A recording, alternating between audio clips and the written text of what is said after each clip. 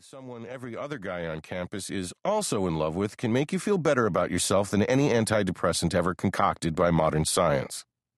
But, you'll discover, it also has its disadvantages.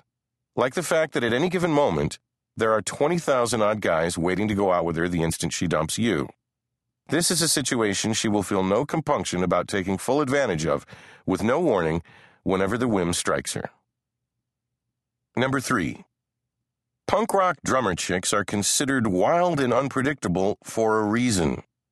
They can fall head over heels for you, but if you aren't up to speed, they can just as easily, mere days after declaring they can't stand to be without you, pull a complete 180 and get back together with their ex, even if said ex happens to be on really dangerous street drugs at the time.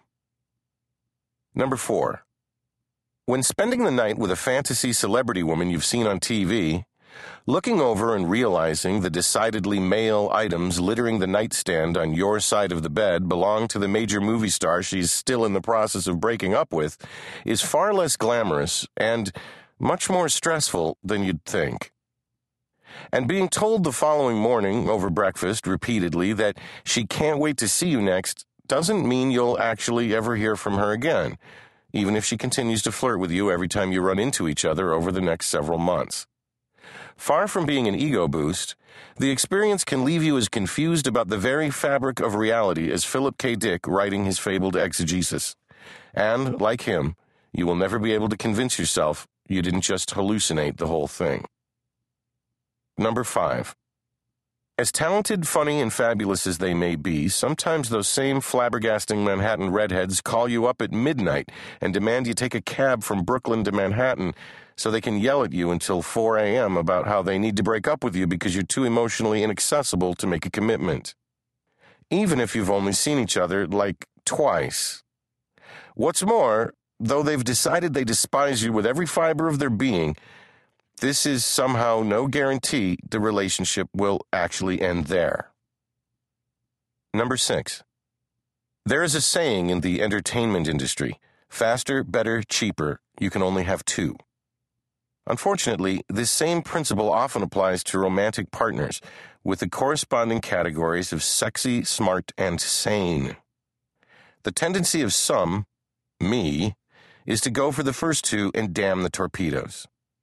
The consequences of doing so, however, can be more emotionally nightmarish than an H.P. Lovecraft story crossed with a Manson family acid trip as directed by David Lynch. Number 7. That last sentence may have come across as hyperbole. Actually, it was a drastic understatement. Things indeterminate. Number 1. Strangely enough, after a surprisingly brief elapse of time, you will no longer give two shits about the high school girlfriend you were once so devastated about you dropped out of college over it. It may seem like a happy ending that it was no big deal after all, until you realize this means you dropped out of college for absolutely no reason, an even more depressing conclusion to live with for the rest of your life. Number 2. Just because hot college chicks are capable of dumping you on a whim doesn't mean they aren't capable of reuniting on a whim, too. This feels great until they dump you on a whim again. But hey, then they can take you back on yet another whim. This cycle can continue for not 1, not 2, but 5 years, until you have firmly established a love-hate codependency not dissimilar from the Miami economy's relationship with cocaine. Number 3.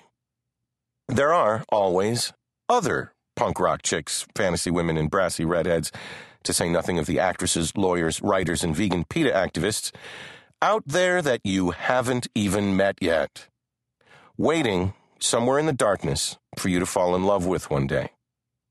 On the one hand, this is as good a reason as you'll ever have to get down on your knees and thank God for his eternal benevolence. On the other, it is valid cause to rend your garments and curse his holy name. This is neither good nor bad. Like most aspects of the human condition, it is both. Number 4. That whole Icarus flying too near the sun and plummeting out of the sky thing, that's real.